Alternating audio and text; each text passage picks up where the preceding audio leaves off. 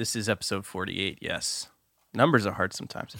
Okay, everybody, welcome to the Podcast Dude, episode 48. This is a show about how to make better podcasts. My name is Aaron Dowd, and I've got a special guest for you today, professional voice-over artist Jay Britton. Jay, welcome to the show, sir. That's right. My pleasure. Thank you for having me. Yeah, thanks for being here. You've done some really cool work, man. Like, you work for some legit companies. HBO, you've done some work on Game of Thrones. I see you've done work for Marvel and Amazon and a bunch of others. So I'm really excited to have you on today, man. For the listeners, this show, the idea for this show came about because I was getting a lot of questions about voiceover work. You know, how do I get started as a voiceover artist? What kind of gear do I need to buy? What kind of recording environment do I have? You know, and something that I actually get asked a ton is, how do I become a better speaker? Because as podcasters, speaking is very, very important, and I think your ability to talk can either make or break a show. So most podcasters are interested in being a better speaker. So that's what I wanted to have you on the show today to talk about, because you make a living from voiceover work. And so I'm really curious to hear about how you got started in that, and hear some of your tips for how other people can do that and how they can improve their speaking voices and all that kind of stuff. So we're gonna play the intro music, and then we're gonna jump right in. Yeah. Thanks, dude. Thank you so much for coming on the show. I really appreciate your time. I'll talk to anyone that'll listen. Awesome. This is episode 48 of the Podcast Dude. Let's get into the show.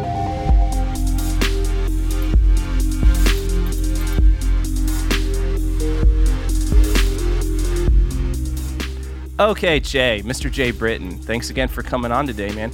Tell me about your story, man. How did you get started? Where did all this begin? Were you born with a golden voice, and did you decide at a very early age to become a voiceover artist? Yes and no. Depending on how it's coming across on the recording, I don't have anything special about my voice, really. I don't have a lovely Barry White-esque kind of, sound to me. My voice is nothing particularly amazing. But when I was a kid, right from a very early age, I think I blame like the Animaniacs and the Simpsons and all those kind of shows. I just wanted to do voices, and I did silly voices, and I was that guy in school who, you'd poke and make them do funny voices. But like so many things in life, I kind of, pursued something a bit more sensible. So I left college and went straight into IT. So I had about a 10 or 12 year career working in IT. Wow. First. Yeah. Because I didn't follow my passion like a stupid man. And then, of course, I got to a point in my life and I was like, do you know what? This is pretty boring. I can't be doing with IT for the rest of my life. So I went, well, what did I really want to do? And that was voiceover. So I kind of very tentatively took the first steps into getting started, and I think that's the scariest bit, is when you take that very, very first baby step. So I kind of just looked around and looked. One of the first things I did was look for a voice coach, and the first guy I went to, I didn't know if I was going to get robbed or not, but I basically I booked like a workshop in London for, I think it was like for a couple of hours. So I went in my lunch break from work. I was working in London, so I got on the tube and shot over to this studio in London, and I got a little bit of training, and we recorded a couple of demo tracks. It wasn't even a demo reel. It was like 4 separate tracks that were just examples of character voices and commercial reads and all that kind of stuff. And then slowly I started to try and sort of find work through it. And then it was a bit of a journey, really, building from that into what I have and do now. I kind of definitely had a false start. I kind of kept it on the sidelines, and what I always refer to as I dabbled. I didn't commit to the idea of getting my voiceover business off the ground. So I kind of did that for 3 years maybe. And then one day when I just had a bad day at work and sat in the kitchen with my wife and having a beer, and I'm just like, I hate this so much. And she's like, look, why don't you do this voiceover thing properly? And that's when I went a bit mental, and I got coaches over in the States and flew out to LA and got new reels done, and built a new voiceover booth at home and got some proper kit, and went hell for leather trying to build the business, and that was just over 2 years ago now. And now I've got a huge studio in my garden, which I'm about to cut the ribbon on and open up. Oh, that's exciting, man. Yeah. So, it was a little bit kind of, started off very, very slowly. And then when I finally made my mind up that it was possible, and threw a lot more in it, that's when it kind of all came together. That's awesome. So how old were you when you decided to start dabbling in the voiceover work? Oh, God, I have to do maths now. No, I'm sorry. I'm so sorry. I don't know numbers. What I know. I'm terrible at it too. Yeah. 20. Hang on. I just got married, so we were in that house. About 27. 27. Okay. Yeah, so I'm 31 now. I'm 31 in a month or two. So gotcha. Yeah, about 26, 27 years old I'd have been.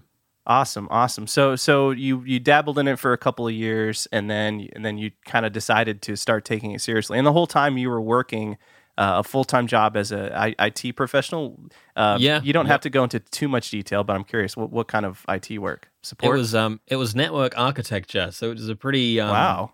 Kind of like a consultant level position. So it wasn't a stress-free job. And I've had that up until, quite recently. It's, it's kind of like, it's tailed off as the voiceover tailed up, and eventually it got ditched altogether. But yeah, at that time I was getting my voiceover business off the ground while still running, still working Monday to Friday, 9 to 5.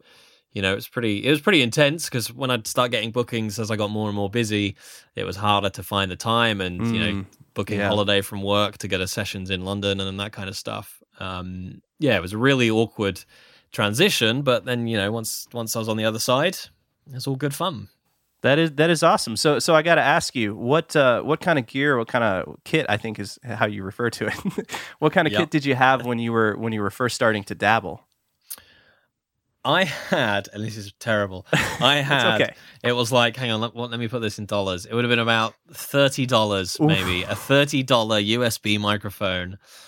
I think did it have a built-in pop shield? I think it had a built-in pop shield. Nice. And then for my booth, my entire level of sound treatment was basically 2 bits of foam stood up in a V behind the microphone, and then a duvet over my head. Super professional. Oh, yeah, totally. That's how I started. But it got you started, right? Like, did you actually get induced some paying gigs like that? Yeah, I booked a lot of work on that mic, and kind of this was a little bit about what we were talking about before the show about USB microphones. But I booked the Marvel gig, was booked on that kit and recorded on that kit. That's insane.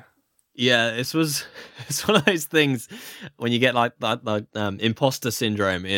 I booked this gig with Marvel, and it was the voice of Jarvis for some promo stuff for Avengers, the first Avengers film. Wow! And there was me in my little terraced house in England, in my study with this little pop up booth and a duvet over my head, and I'm friggin' Skyping the creative agency in Canada and Marvel in New York. Wow.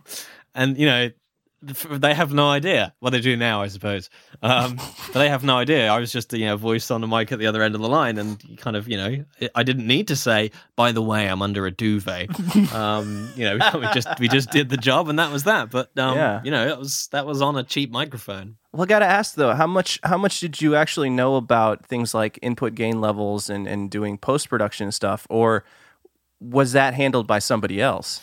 At that point, I knew very little. I was pretty much flying by the seat of my pants. So most clients at that stage didn't require much doing to the audio, just sort of be a bit of a cleanup and normalizing it and that kind of stuff. Yeah. And I basically knew that I didn't want to go over the red line. That was kind of that's a good starting point. If you're chopping the top off, dial it down.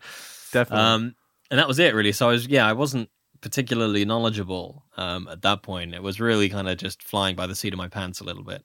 Well, that's awesome, and I think that'll be really inspirational for anyone who's feeling intimidated. Because on this show, I talk a lot about getting good sound quality, and I talk about because I kind of got my start helping people edit podcasts, but a lot of that was I was giving them coaching advice about recording levels, and then I was doing a lot of post-production EQ, compression, limiting, noise removal. And I care about sound quality a lot, and I hate to see a good podcast ruined by poor sound quality. So I talk about it and I share what I've learned about it. But a lot of people are intimidated because they're like, I don't know, I can't like. They can hear a poorly recorded track, but they couldn't tell you how to fix it, or they couldn't tell you, they don't know how to make it better. So yeah, absolutely. I'm a big believer in simplicity, especially now with so much of the kit that is out there. Even and again, it's a bone of contention across the voiceover world, really. But there are good USB microphones out there. I mean, I'm talking to you now on a USB microphone because I've ripped all the internet provision out of my voiceover booth right now. Yeah. But this is great. I mean, I've done paid work on this, at this level now, and it's fine. And I think if you get the right kit, and as I'm sure you don't need a lot of knowledge just to be able to do the basic treatment of audio, just to know when you're hitting the peaks and just to know to compress and equalize and stuff. Yeah. And if you use something simple, I'm a big fan of simplicity. Me too. And it's not as daunting as you think. Just record stuff and just play. That's one of the best ways to learn. So which USB microphone are you currently on, and what kind of gear do you have for your full-on recording studio? So this one is the Rode NT USB, which is really nice actually. It's not a very hot mic, so it's good if you're in a slightly noisy kind of environment. I can get quite a clean audio out of this, but this is basically my backup / travel mic. Although in the actual booth, I'm rocking a Sennheiser 416 shotgun mic, which is gorgeous, and pretty much the voiceover standard of a Neumann TLM 103. I like there those as well. But I always think mics are they're like wine and meat.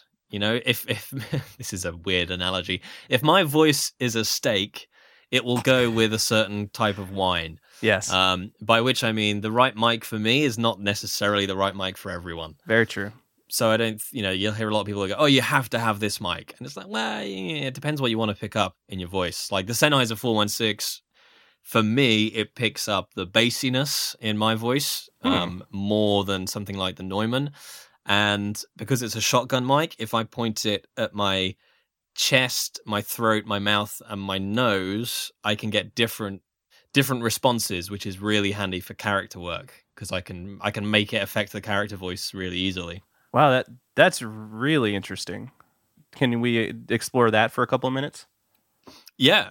So what I generally find is if I'm doing something like so if I sort of drop into sort of a Gandalf sort of sound, you silly hobbits, that kind of voice where it's a bit gruffer and I want to hit the bass of it even more. If I point the shotgun mic more towards my chest, it will just pick up more resonance than it does if it's directly at my mouth. Interesting. Yeah, and if you want a warmer sound, generally, I don't know why it works this way, but the lower I point the microphone on my body, the more bassiness it picks up, and the higher I point it, the higher frequencies it seems to pick up more. Interesting. Yeah. So if I was kind of doing like a little nerdy guy who's up here, I'd point the 416 at my nose because that's where I'm placing the voice. The voice is in the nose. So if I place the mic at the nose, it just enhances that sound. That's brilliant. Matteo in the chat says brilliant. So any excuse to do a silly voice. Hey, the people love it, man. So I was going to ask you if you ever break into these kind of voices randomly, but I'm sure you do. Yeah, I had just because this is the fun part of the job, the really fun part of the job. I had what I call a Robin Williams moment, who is one of my is my hero. Period. And I was doing not a boring gig. That's unfair, but it was a corporate gig, so Sure. It wasn't animation. Sure. But they wanted to video me doing the recording because it was to form part of a video where they're introducing me as the voice of this brand. So they were only recording visuals, so they didn't care what I was saying. So they said, just do some of your silly voices or whatever. So I started reading this corporate script and then just started ad-libbing in all these characters and just going off on ad-libbed improvised nonsense for 10 minutes of 20 different character voices, and that's when it's really nice and fun. That's awesome, man. That's brilliant. Okay, so that's really, really cool. Different. I mean, I guess I've always kind of known that the mic placement is really, really important, but it's cool to know. And I don't know, maybe I'll start talking over my microphone. I don't know if it'll work as well with the Shure SM7B. Yeah, other it does dynamic depend. mics. I mean, the only part of the reason I only think it works so well with the 416 is because it's a shotgun mic. Yeah. I'm not sure if you had something with a broader pattern, it would work quite as well. Well, that's really good to know. All right, so man, I like that. So, what kind of advice would you give to people who are interested in starting doing voiceover work? It's really the first thing is to know that forget the creative side of it when you think about getting into it, because it's you are starting a business. That's what you have to get your head around. Yeah. The way voiceover works comparative to say on-screen acting is it's very much like your own business. You're very isolated as a voice artist because most of your work is going to be done from home now in a home studio. Yeah, which is kind of awesome. It is awesome. It is great. You get a bit crazy because you might not see another human being for 6 weeks. True. Or you go, it's you've grown a beard and realize you've not seen daylight in 12 years. It can get a little bit like that. But you have to approach it very much like starting a business. So you have to consider things like your training. Where do you go and get trained? Where do you invest your money to start the business? How are you going to brand your voice? How are you going to market your voice? What's the competition? What does the market want from voiceover actors at the moment? So you have to really think of it like that. And if you think of it like that and hit all those kind of points, you're in a massive advantage over someone who basically, who just gets a mic, records some stuff, and just tries to get work. You got to plan it out like a proper business. And the main thing is training. I'm a big proponent of coaches. I've had 4 different coaches when I was getting started. Each genre of voiceover has such the minutiae of how to speak in the varying genres. You've got to learn and understand, and they'll help you with just understanding the industry as well. So I think a voice coach is a great place to start, and you get coached. You get a simple home studio setup, unless you've got money to burn, in which case just build a massive, great big studio with thousands of pounds worth of kit. Yeah. Get your simple home studio, and then just start going for work. And there's only really 3 places that you'll ever get work in voiceover. 3 ways to get work. First is through an agent. The second is through pay-to-play websites where you just pay, you become a member, and you get access to auditions. Oh, really simple. And then the third is your direct marketing. So that's you reach out directly to production companies and you just phone them up and go, "Hey, I'm a voice actor. Do you guys need voices? Here's me," and you start building those relationships. And if you have a plan for how you're going to hit all 3 of those, you'll start booking work. Interesting. Can you share how you kind of got started with yours? Did you work with an agent or on one of those sites, or did you reach out to people directly? Yeah, so I started when I had my awful reels when I first started. I was up on one of the pay-to-play websites, Voice123. So I started auditioning for work there. That's where I started. And then once I got a couple of gigs, you get a bit of money behind you. And that was it, really. That was kind of my dabbling. I just sort of stayed on that website and, picked up a bit of work here and there. And then when I decided I was going to do it properly, I quite literally threw about £10,000 onto a credit card. Wow. To train with, I got myself a commercial coach, an animation coach, a promo coach, and then I flew out to LA and got my proper reels done. And once I had those, I hit all the pay-to-plays again, and then I started the direct marketing. So I started researching on Twitter and Google all the production companies, phoning them up, giving them my reels and my details and my website and stuff, and networking as well. Meeting other voice actors, meeting games producers, going to networking events, and just sort of starting to get your name out there. And then once I had a decent sort of offering, if you like, that's when I went to the agents and went, here I am. This is what I've done. This is what I've got. Represent me, damn it. Yeah. Well, that's I think that's a fantastic strategy. And hey, it worked, huh? Yeah, absolutely. And I think there's like a popular misconception that you get your work through an agent.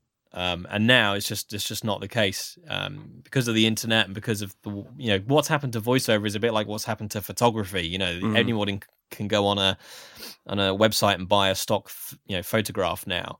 Yeah. And voiceover is becoming more and more like that. Agents will always have their place because agents now have kind of become niche in the fact that they look after all the big jobs, your Coca-Cola adverts and your huge AAA games. They're always going to go via agents. But so much work now is via these pay-to-play websites and working directly with the production companies, in the fact that you could earn a voiceover living and not have an agent. You don't need an agent. I mean, I love my agents. I'm represented in London and LA and Canada and Utah and various other places. Yeah. And they're all great, but they don't make up the majority of my income. Yeah, because in a sense you're kind of like a you're almost like an actor that people know your name now that you've done a bunch of work, and they can reach out to you directly.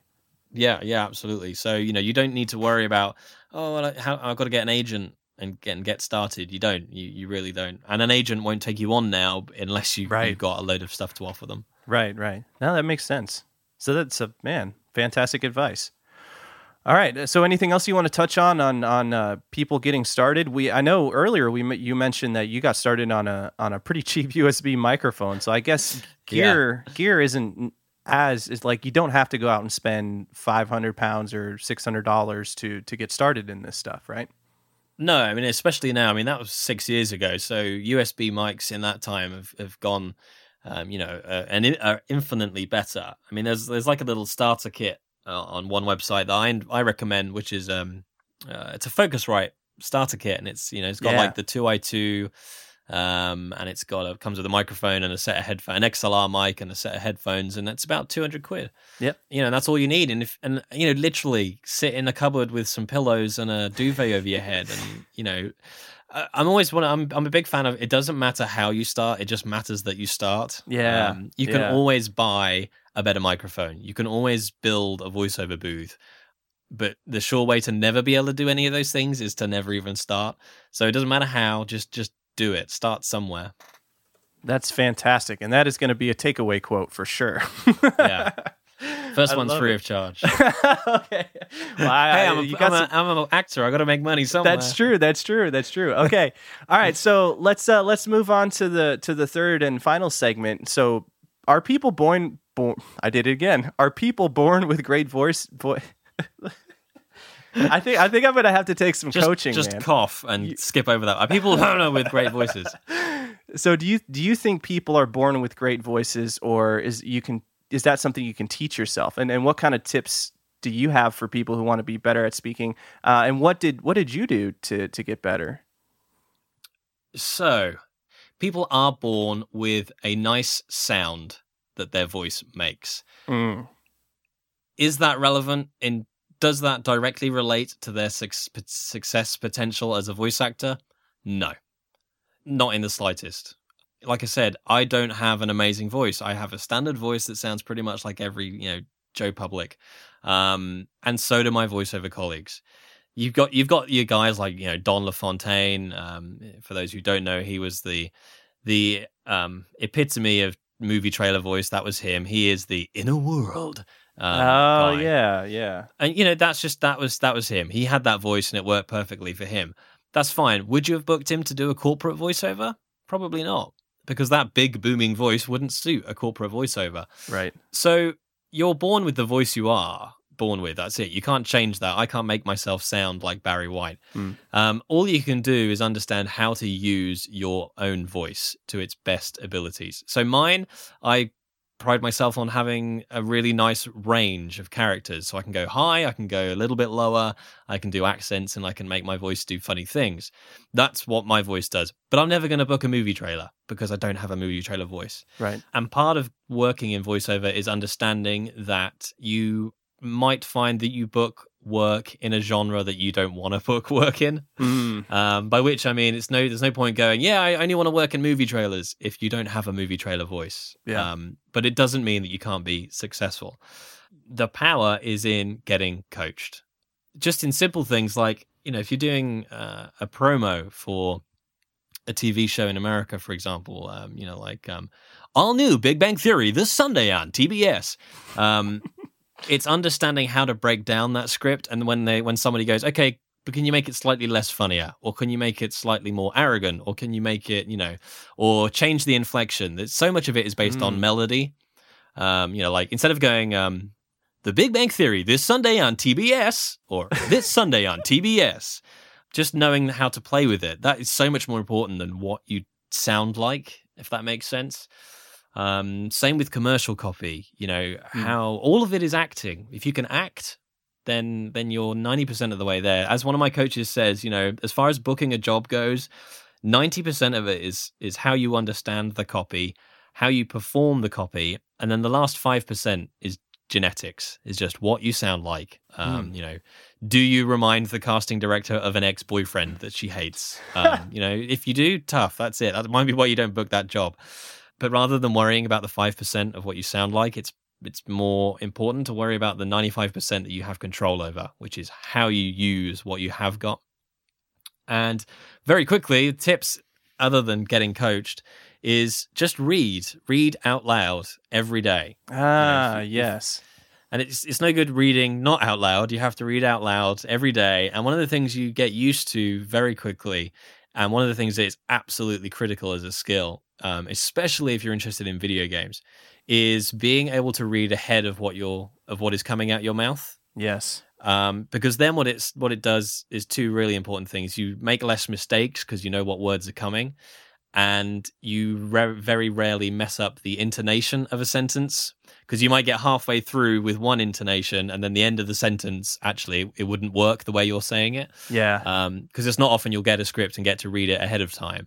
Whereas if you're reading ahead, you can see it coming, and you'll be surprised. Your brain can very quickly be reading 3, 4, 5 words ahead of what's coming out of your mouth. It feels slightly unnatural, but once you start doing it, you'll notice you start making less and less mistakes.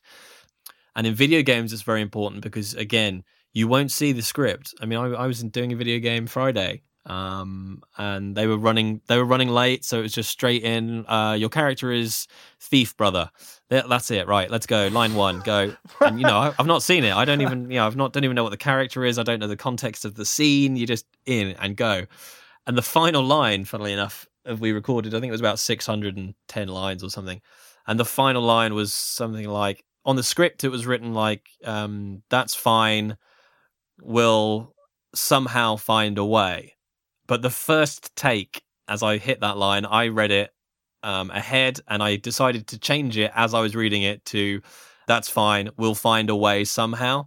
Yeah. Because it just, as my character, it felt more natural to say it that way. Yeah. But I had to have the ability to read that line ahead and decide how I was going to change it as it was coming out my mouth. And the director went, no, that's perfect. Yeah, that's the way around that. That needed changing. Yeah, great. And they left it at that take.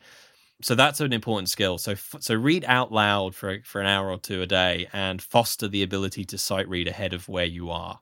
And you'll find you just start making less mistakes, and that then increases your confidence.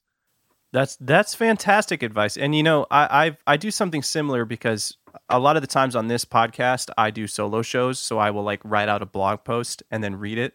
And I've gotten pretty good at it, and I sound pretty natural. And I've had people tell me oh, I had no idea you were reading. And I think part of that is because reading things out loud is something I've done since I was a very small kid. awkward. Since I was very young, I read a lot out loud, and I always kind of prided myself on my ability to read things out loud. So now, I'm 30 years old now. So as I write things out and I practice reading it in my head and I see how it sounds, and if I'm like, no, that doesn't sound natural, I'll go back and I'll rewrite it, and then I'll read it again out loud. All of this before I record the actual show, so that by the time showtime comes and I'm reading this script out, I've already kind of massaged it and rewritten it into my voice. And absolutely. And so it makes it more natural, and I can also kind of, I guess I do have that ability of scanning ahead a little bit and knowing what I'm going to say. And it helps when you're the one writing it. But it sounds like you've developed that skill quite a bit to be able to do that on scripts that you didn't write, that you're not familiar with. Yeah, it's immensely helpful, but mainly because nobody has any time in this business. So if you can nail something on the first take, then great. The other thing that is a great tip as well is go and do some improv. Go and do improv and learn how to ad lib, because what that will do is it speeds up your brain. It's like, the auditory part of your brain in terms of speech and hearing. It's like, just improving the synapses and the speed, because if you can ad lib and just create words in your head and get them out your mouth quick, then that, it just helps reinforce those skills. I was giving a talk in London last week about video games and just started ad libbing an old man talking like he was from Game of Thrones, and you just make it all up on the spot. But you just learn to pull on all your experiences, and you just increase the speed of brain to mouth. Yeah. That's fantastic. I'm going to have you back on the show again at some point in the future, because you're just chock full of great advice, man. Well, that's the 30-minute mark, so I think we're going to go ahead and wrap up. Although I will say, stick around, because we have some questions to answer in the after show, from some people in the Sean West community chat. So, cool. Jay, man, thank you so much for coming on, dude. Like, this was fantastic. If people are interested in finding out more about you, where should they go? They can head over to voiceofjbritain.com, and you can hear my reels there, and you can read a bit about. I do coach. Specifically, see, it happens to the best of us. I do coach specifically guys entering the voice world. For new, so it's not necessarily performance based. It's all the stuff about, where do you find work? How do you market yourself? How do you brand yourself? How do you get an agent? What are the pay to play sites? It's all that kind of stuff. So if anyone out there really wants to get started, pick my brains as well, as much as you like. I'm always happy to answer emails and help anybody that wants to get started, because it's such a fantastic industry. Yeah, I would definitely encourage anyone, if you found this interesting, if you're thinking about getting started, head over to voiceofjbritain.com and hit Jay up, and give him money too, because come on, this information is valuable. You deserve it, man. I'm an out of work actor. Please help me, Fagin. I was gonna ask, could you do a couple of lines in your old man from Game of Thrones voice? I'm kind of curious about this. Oh, you sort of mean the man where I just started talking about the 7 realms of Ezekiel, down in the distant lands, through the barren wastelands of Arathair. The Dark King, Lord of Malastair, sends his armies down upon us like a plague, never before seen since the year of 1084, and the last king, Eomer, came upon these lands as such a dark and evil brooding force bore down upon us. And that was ad-libbed. I just made that up. Wow, dude. Wow. Guys, go hit this guy up. I'm out of breath now. Garrett says, damn, that was good. I agree. All right. I don't know where to go from here. What do you do with that? Where do we go from there? Where do you go from here? All right. If you guys have enjoyed this show, I'd really appreciate if you head over to thepodcastdude.com/iTunes and leave me a review. Mention that you like Jay. Yeah, all the publicity, please. All the publicity. Give me everything. All the publicity. Seriously, if you you guys hear me talk about the Sean West community all the time. If you're interested in transitioning into a new career, like doing your own thing, making a living, doing something that you love, I highly recommend checking it out. SeanWest.com/community. This place is full of people who are both trying to find their way to doing what they love full time, and also people that are doing what they love full time and are helping other people and giving advice. And we hang out in this live chat and we stream live podcasts. It is just a phenomenal community, and I highly recommend you check it out. If you want to follow me, the Podcast Dude, on Twitter, if you want to ask me questions, you can email me, Aaron@thepodcastdude.com. And I'm on Snapchat at AaronCWA. Jay, I got to ask you, are you doing Snapchat? I think I might have to. Dude, you would kill it. You'd kill it. I have to. Yeah, I think I will at some point, because I've noticed some of my voiceover colleagues starting, and I'm like, I'm in my 30s. I shouldn't be on Snapchat. But don't listen to that voice inside your head, man. It is super fun. Just think of it as like micro vlogging. It's like you just pick it up and be like, I'm there. And plus you do funny voices, so you would crush it. Like, yeah. You just like, hey guys, check out my studio, but you do it in like a whatever funny voice you want to do it in. All right, yeah, I'll pretend it's my normal voice. Hi. So I got a couple of corporate pieces to record today. Yeah, that could work. Dude, please hit me up whenever you get your username sorted out. I'll go back and add it to the show notes. Show notes for this episode. I'm logging on now. Okay, good. Show notes for this episode can be found at thepodcastdude.com/48. And man, dude, this has just been fantastic. So let's play this outro music, because we got to get to a couple of questions. Cool. Hopefully we can get out of here under 45 minutes. I told you that was how long it was going to take. So that'd be cool. I think my son's waiting for me to put him to bed. Awesome. All right. Well, quick outro music, man, and then we'll jump right back into it. Cool.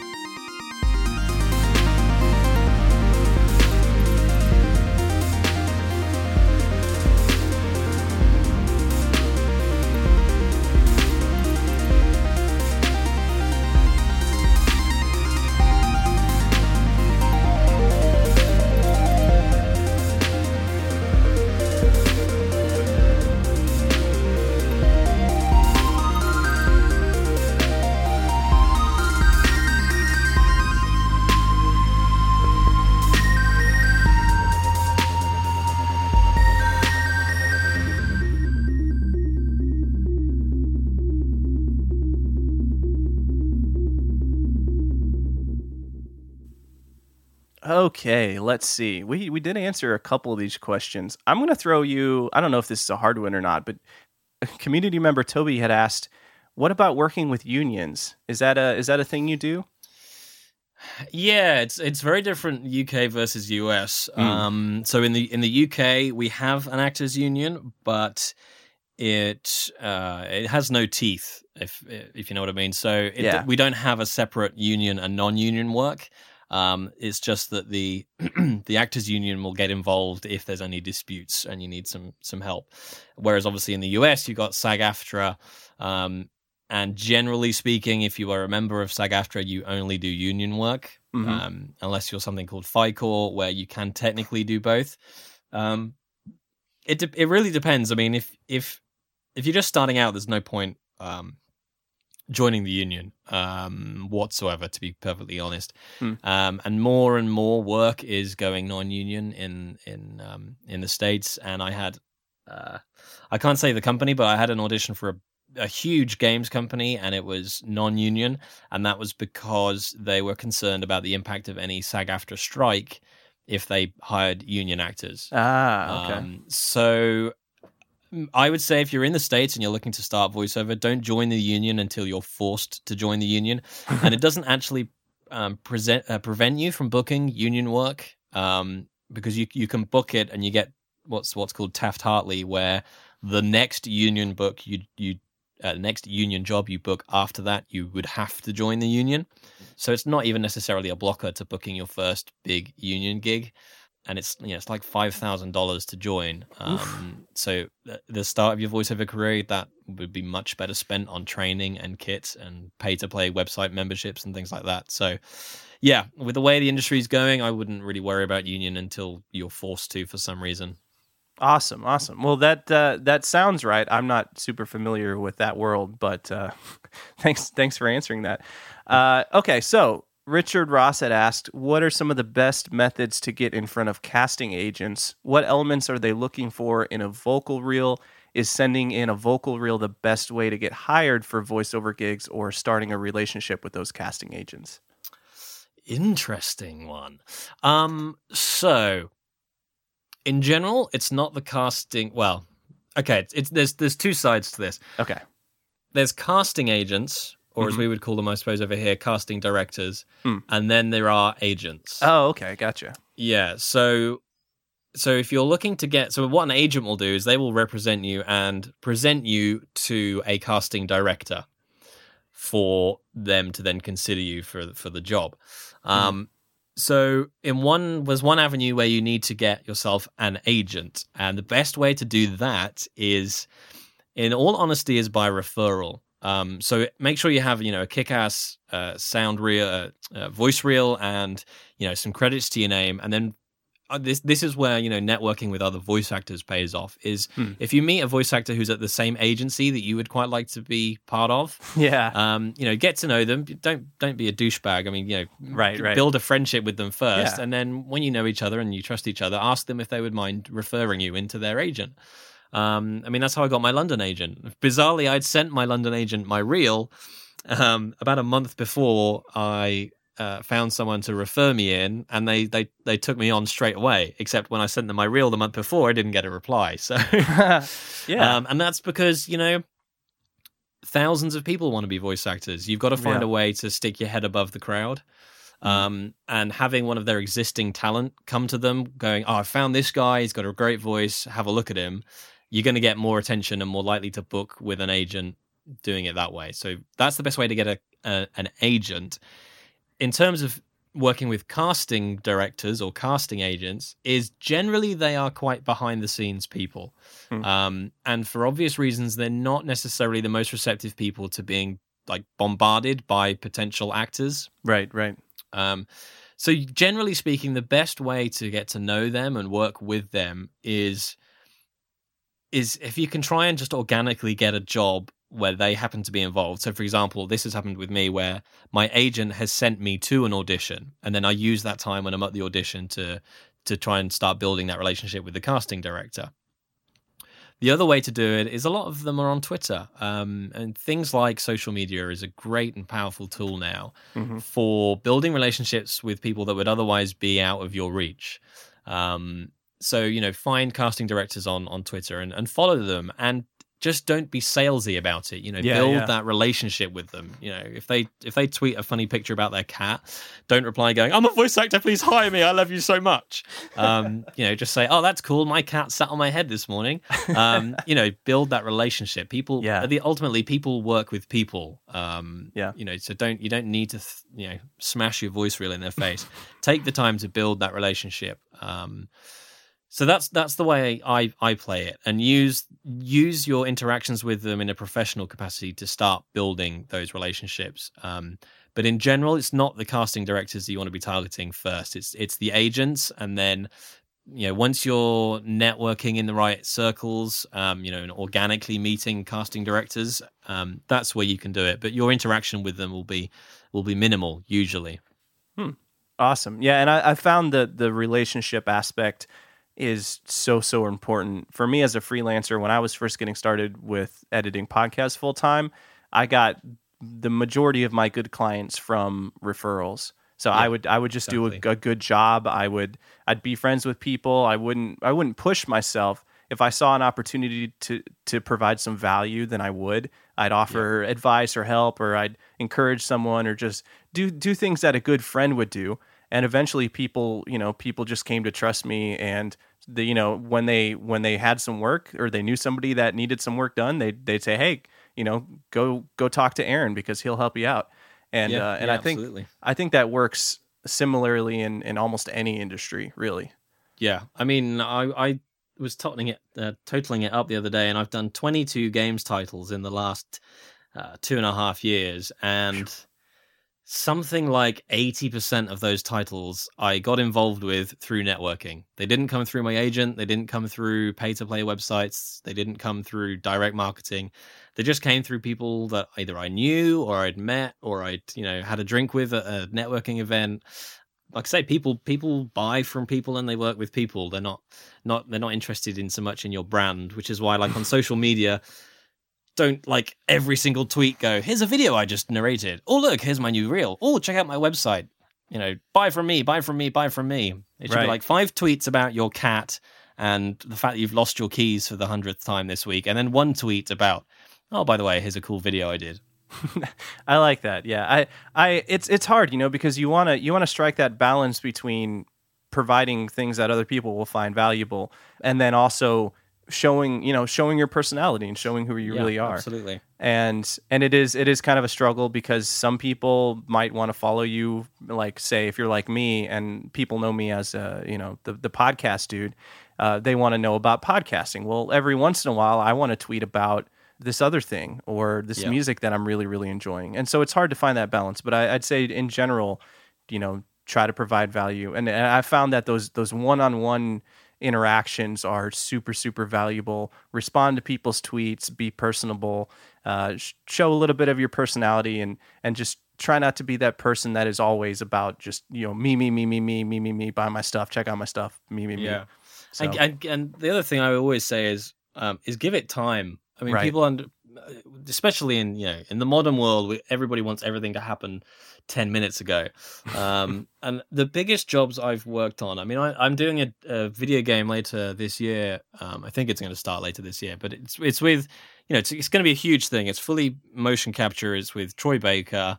It's, it's going to be a big game. And I got involved in that through a very lucky meeting with the director who's going to be directing the game, but then by keeping in touch with him for 8 months before we even discussed a role or me being involved in the project. It took us 8 months between when we first met and we actually sat down and had a talk about it. And that's a long time. It's a long time to continue to pursue a lead and to build a relationship. So, you don't expect things to happen overnight. You really got to just be prepared to play the long game. We're all about the long game here. Yeah. All right. So one last question, and then we'll bounce off. And this is actually from Eric. And Eric is one of the visual artists that works on the Halo games. Oh, sweet. Good work. So maybe you guys should chat. I don't know if you say, yeah. Here's my card. Here's my card. I'm a voice actor. Buy from me. Hey, you did a great job with this podcast episode, man. He knows who you are now. That's awesome. So Eric asked, do the clients usually expect you to process your own recordings, or do they have their own editor or sound guys to do it? And is it important for you to know how to master your tracks? So the answer there is probably 50-50. I think half my clients probably do and half don't. If you book anything through your agent, that is almost 100% of the time going to be going to a studio. You record it there. They've got an engineer there who's responsible for the recording, the mixing, and providing the audio to the client. Anything you record at home, 9 times, almost 100% of the time, they're going to expect you to do it all. So where you're looking at those pay-to-plays and the direct marketing, all of those kinds of clients, which are basically all the people that beforehand would probably have never considered getting voiceover done because it was, just kind of too complicated and difficult, but now they can just click on a website. Right. They're going to expect you to be able to provide them with audio ready to go. Yeah. And quite a few of my clients will also want me to match it to picture, or I've got a Spanish e-learning client who sometimes wants me to lip sync it as well, which lip syncing English to Spanish is a challenge. So there are all those kinds of things to do, but generally speaking, most clients will want the audio pretty raw. If it's a corporate client, they generally just want it clean with good levels, no massive peaks and troughs in terms of the dynamicism of it. Yep. Not too dynamic. There we go. So you do need to be confident with editing audio, taking breaths out, taking, fluffed lines out, taking any mouth clicks out of the audio, and, basic treatment, equalizing, compressing, normalizing. But other than that, you don't need to worry too much because, 100% of the stuff I do is single track, dry vocal audio. It's not a multi-track piece. I'm not mixing music in. So when you're starting out, you just need to be confident in providing clean audio. And that's a couple of clicks and a couple of tools in your software. But again, if as you start to build your business, I got a couple of voiceover colleagues, who some have a music background, some play instruments, who then build that into their business, that they'll record you a jingle and add that in, or they're really, really good with audio software. So they offer the ability to send us your music and we'll mix it in and sort the levels out. Yep. But it's entirely up to you if you add that into your business. But at the basic level, to get started, you just need to be able to provide clean audio, and that's it. Gotcha. So I would say learn how to do that. And then as time goes by, maybe add the mixing and the mastering skills to your toolbox. And then that's something else you'll have to kind of be a value add to your clients. Yeah, absolutely. And I have to say as well, one of the other things one of my clients says in his e-learning, which I've kind of now adopted, is work smarter, not harder. Yeah. And if you get to a point, I'm doing this with an audiobook I'm doing in a couple of weeks' time. It's 103,000 words. It's about 11 hours of audio. And with all due respect to every profession on the planet, my time as a voice actor is better spent recording than it is editing. Yeah. Not least because I'm not that quick at it, so it'll take me a long time to do it. So I outsource the editing. I just send someone the audio and let them cut it up and de-breath it and get rid of mouth clicks and things and put it in the format that it needs to be for an audiobook. And then that's 20, 30 hours I get back to be doing recording. So you can outsource audio editing perfectly easily and happily and sort of build it into your cost model if that's something that you find ridiculously daunting. I love it. Delegate the stuff you don't want to do or that you're not good at. Yeah, your time and your money is spent behind the mic, not behind the mouse. Excellent. All right, well that's phenomenal. I do have a question, and I can cut this out if you can't. But Eric wanted to know if you could do a grunt voice. I think he's talking about Halo. Like a grunt marine. Is it a grunt? Are there grunt marines? Because I think grunts are just that's the colloquial term for cannon fodder. Cannon fodder. Yeah. He says grunt marines. A grunt marine. I can certainly sound like that, sir. Hello, Master Chief. Beautiful, man. Beautiful. Well, dude, I cannot thank you enough for coming on and sharing this. And I hope that you get some new clients out of this, actually. That would be great, yeah. And if anyone, I'm a lonely man in a voice booth, so if you just want to phone me and talk, that's fine. You can just leave the phone on the side and I'll just talk for a couple of hours until I feel normal. I'm going to have you back on the show again sometime, man. Be my pleasure, honestly. All right, so voiceofjbritain.com. What are you on Twitter, man? I'm at... Oh, God, good question. At VoiceJBritain. At VoiceJBritain. Yeah. BRITTON, right? That's the one, yeah. Beautiful. All right, well, thanks again so much, and everybody have a fantastic week. We will see you all next time. Cheers. Thank you.